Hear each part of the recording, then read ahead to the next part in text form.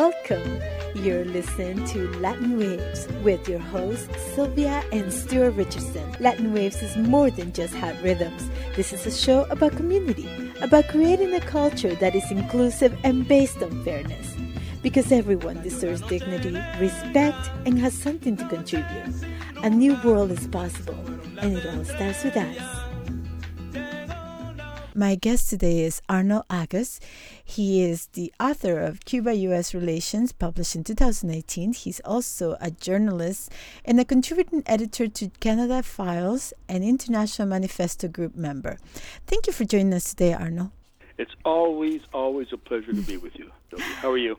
I'm wonderful. Thank you.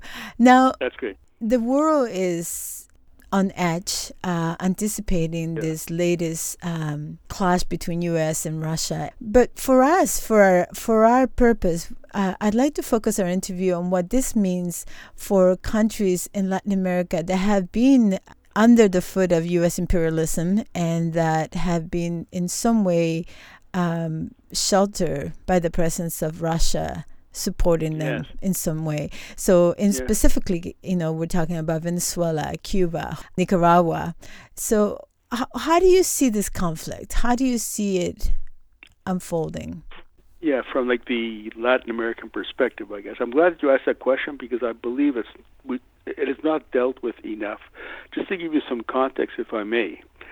Some people say, well, Biden is not keeping his promise, electoral promise and all that. That's not true. With regards to Latin America, his main promise was the following.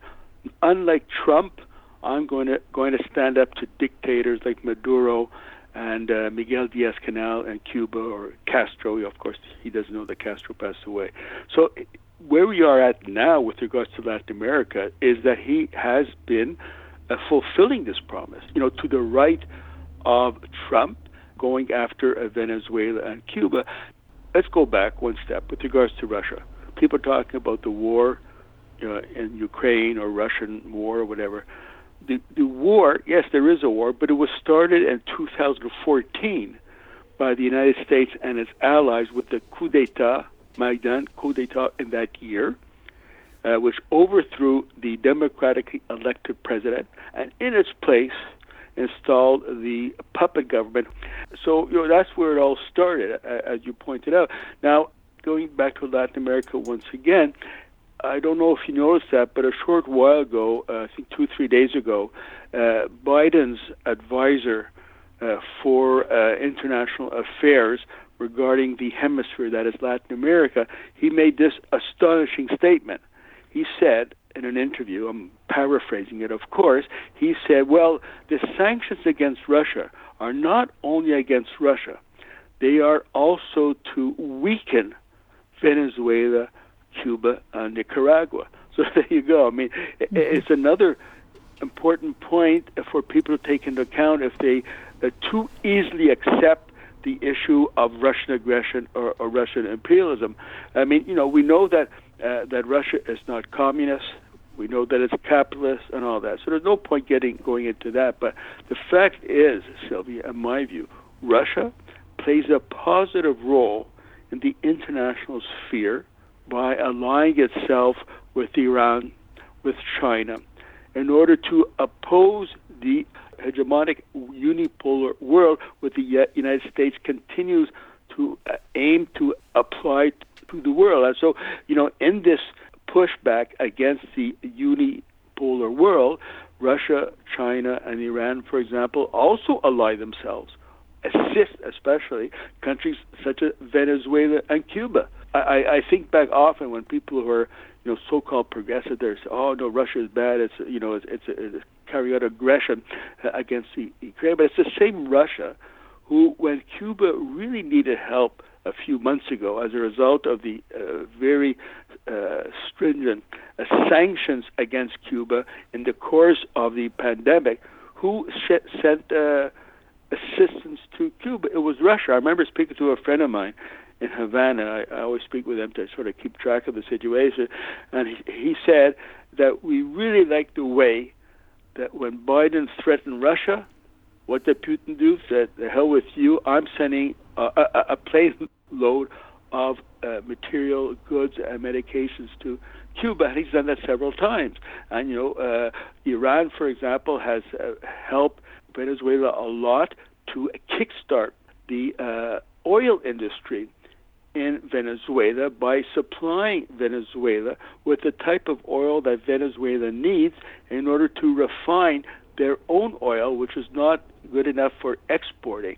So with this help, not only did this high-grade oil being shipped to Iran, I just read recently, 2-3 days ago, it has also rekindled the exportation of Venezuelan oil to Cuba.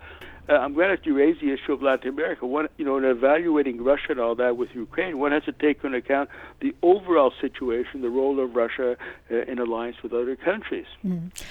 One of the things that I find most alarming, is, as you point out, this didn't start now. It started back in 2014 with the coup in Ukraine and Yanukovych being taken out of power, right?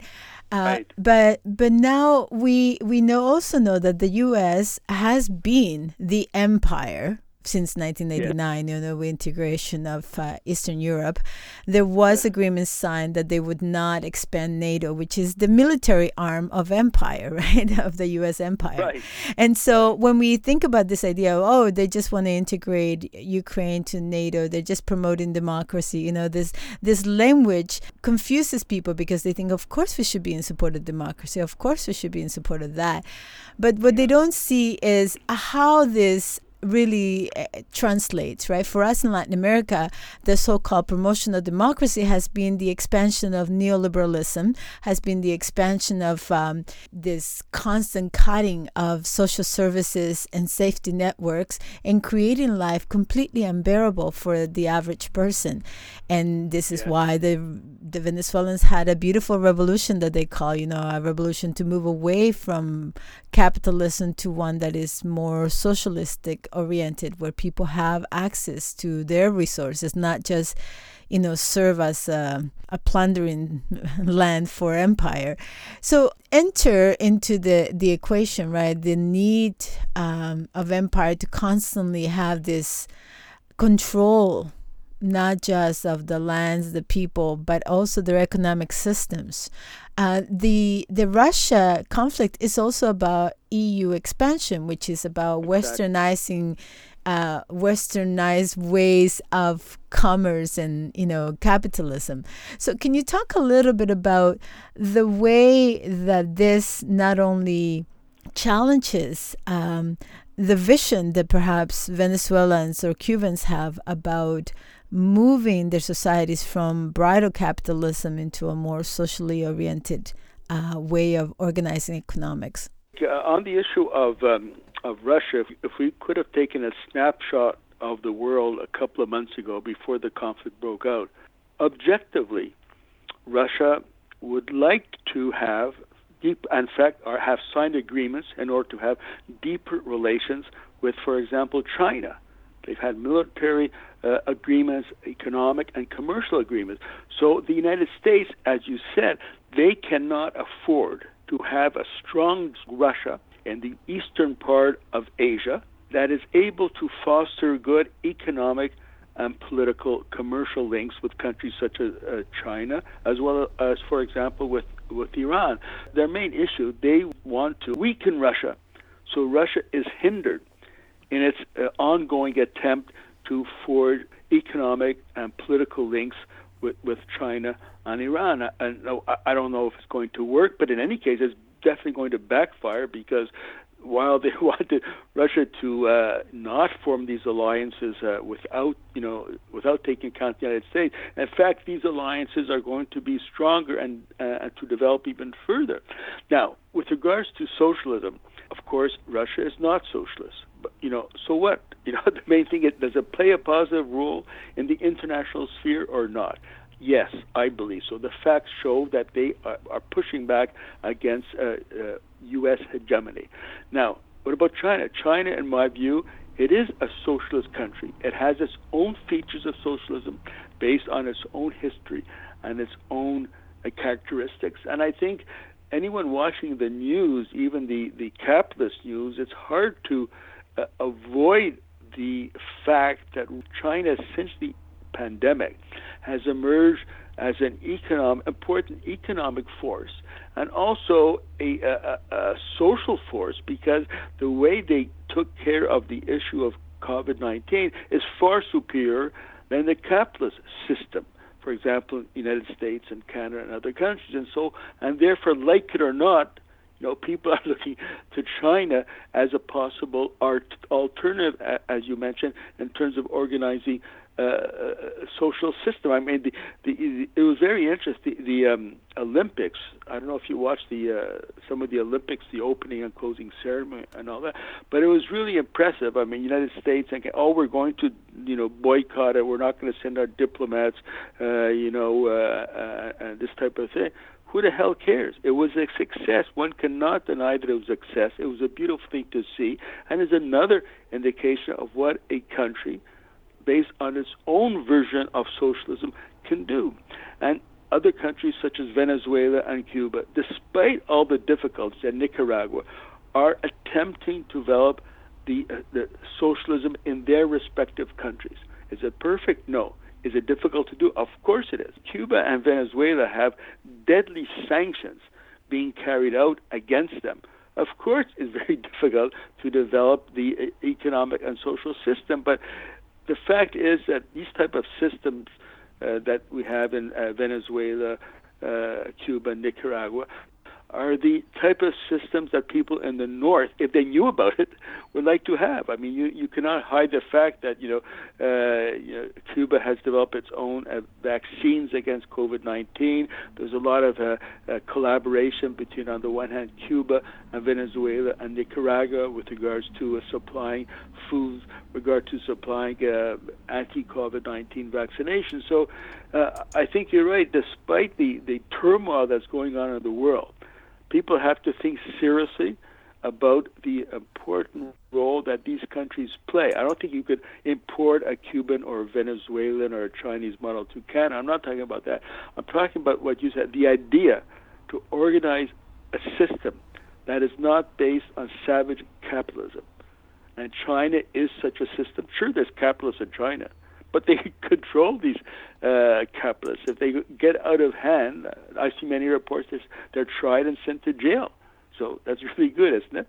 So this, despite everything, this turmoil, we still see those countries in the south, especially such as Venezuela, Cuba, Nicaragua, and other countries, are developing its own system, its own social system, and not as a model, but we have to take this into account, that another world is possible that is not based on savage capitalism, such as in the United States of America. The other part of this that I think can be inspiring in some ways is the fact that we learn from our struggles.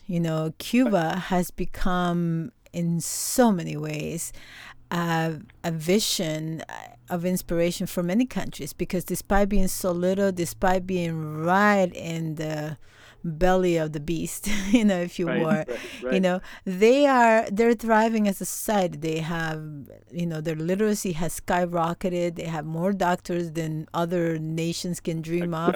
They're very advanced.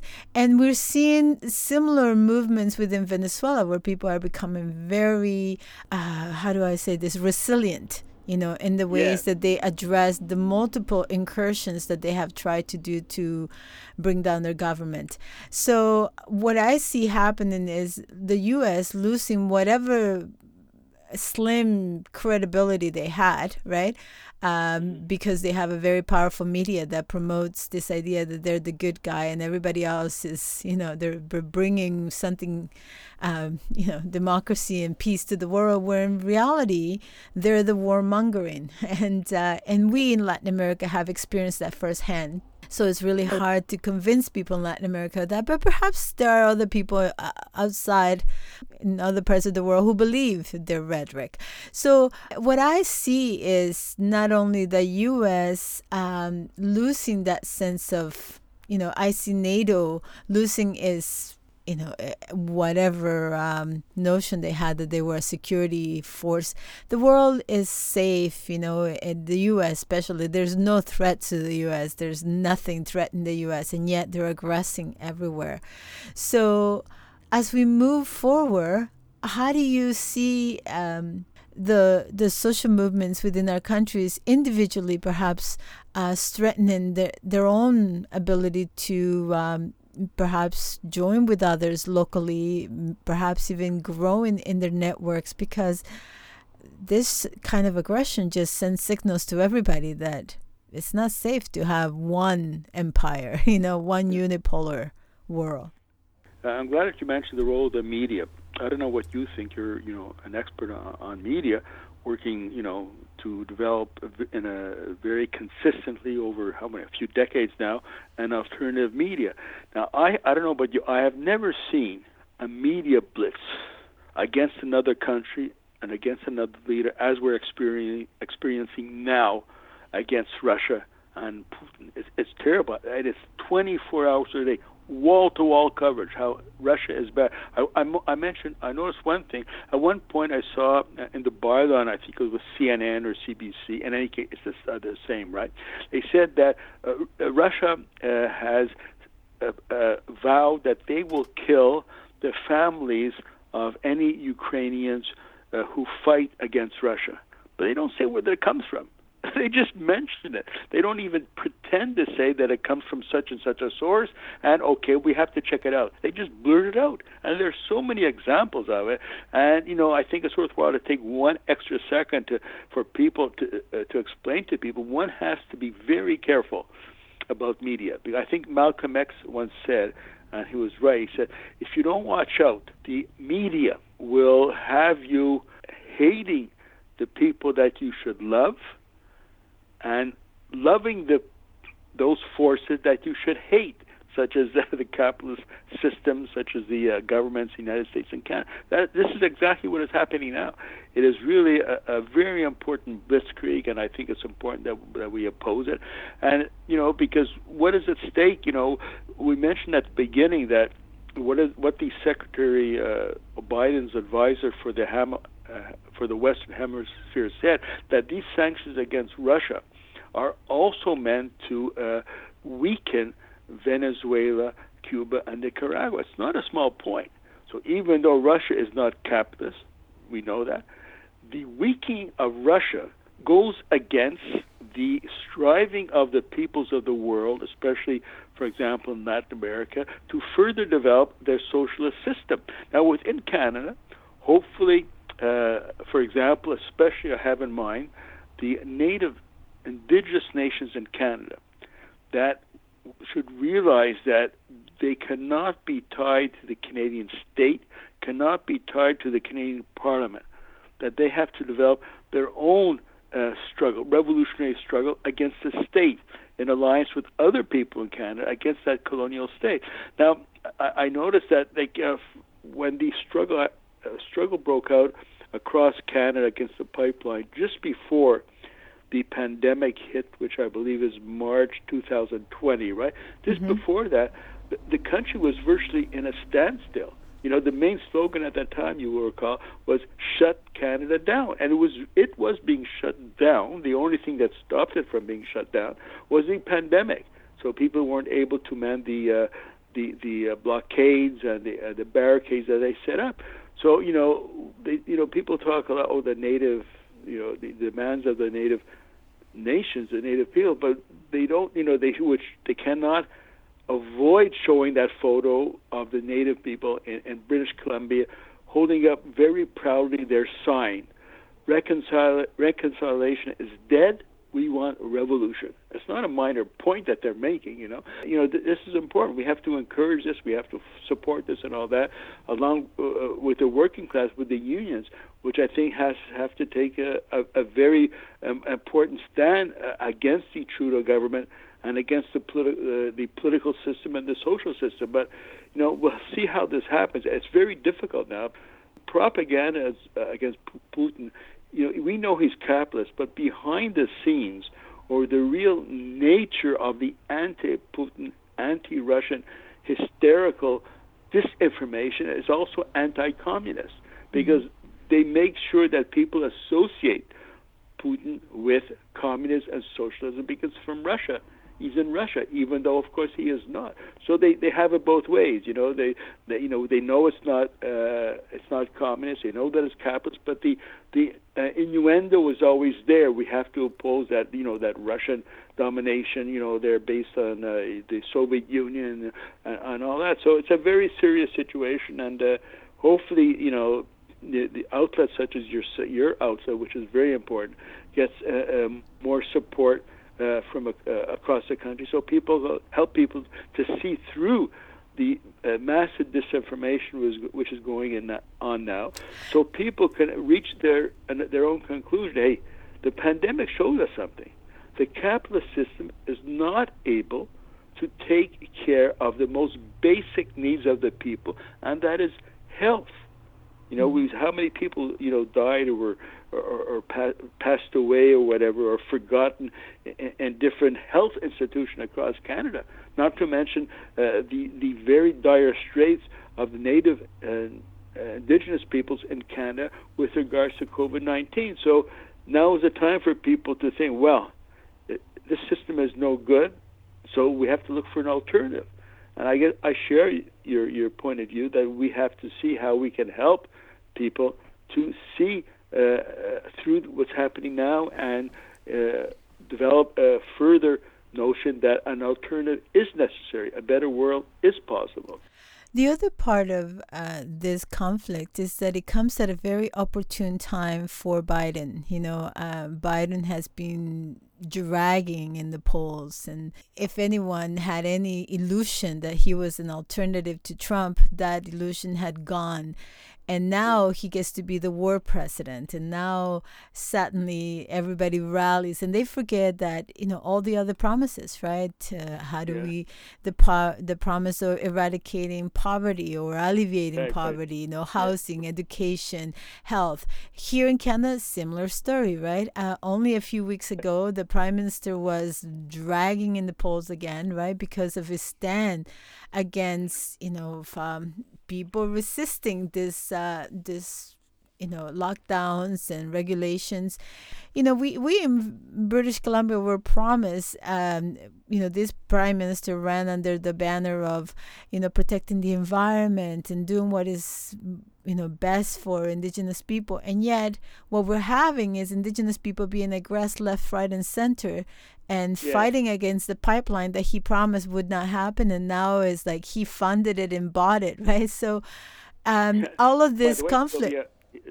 By the way, he is an NDP, right? NDP government. No. I'm talking about Trudeau. Trudeau. But also, I mean, we have been let down on so many fronts.